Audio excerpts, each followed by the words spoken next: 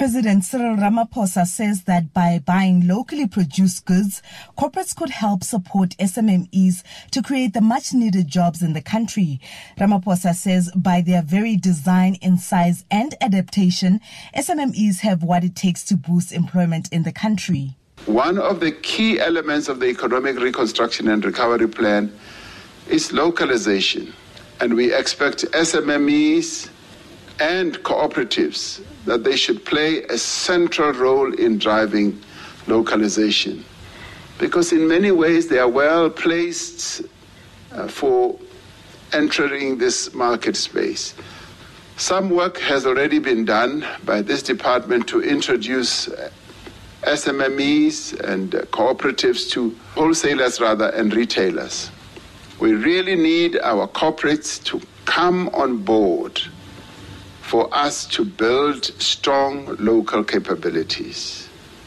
Ramaphosa lauded the work done by the Small Business Development Department and the Small Enterprises Development Agency in supporting SMMEs during the COVID-19 induced lockdown through various funding schemes. I'm impressed with the targeted interventions that the department has extended to help enterprises in townships as well as in rural areas.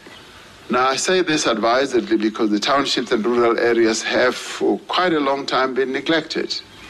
We need to accelerate the implementation of the Township and Rural Entrepreneurship Program, which will bring a lot more people into the mainstream economy.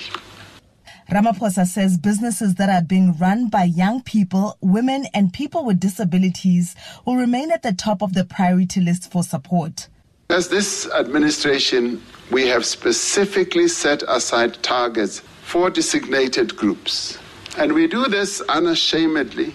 And we are saying that at least 40% must go to women-owned enterprises, 30% to youth-owned enterprises, and 7% to other companies owned by persons with disabilities. The Department for Small Business Development says it is developing an SMMEs directory wherein corporates can access reliable SMMEs which have been previously supported by government. I'm Naledi Ngobo in Johannesburg.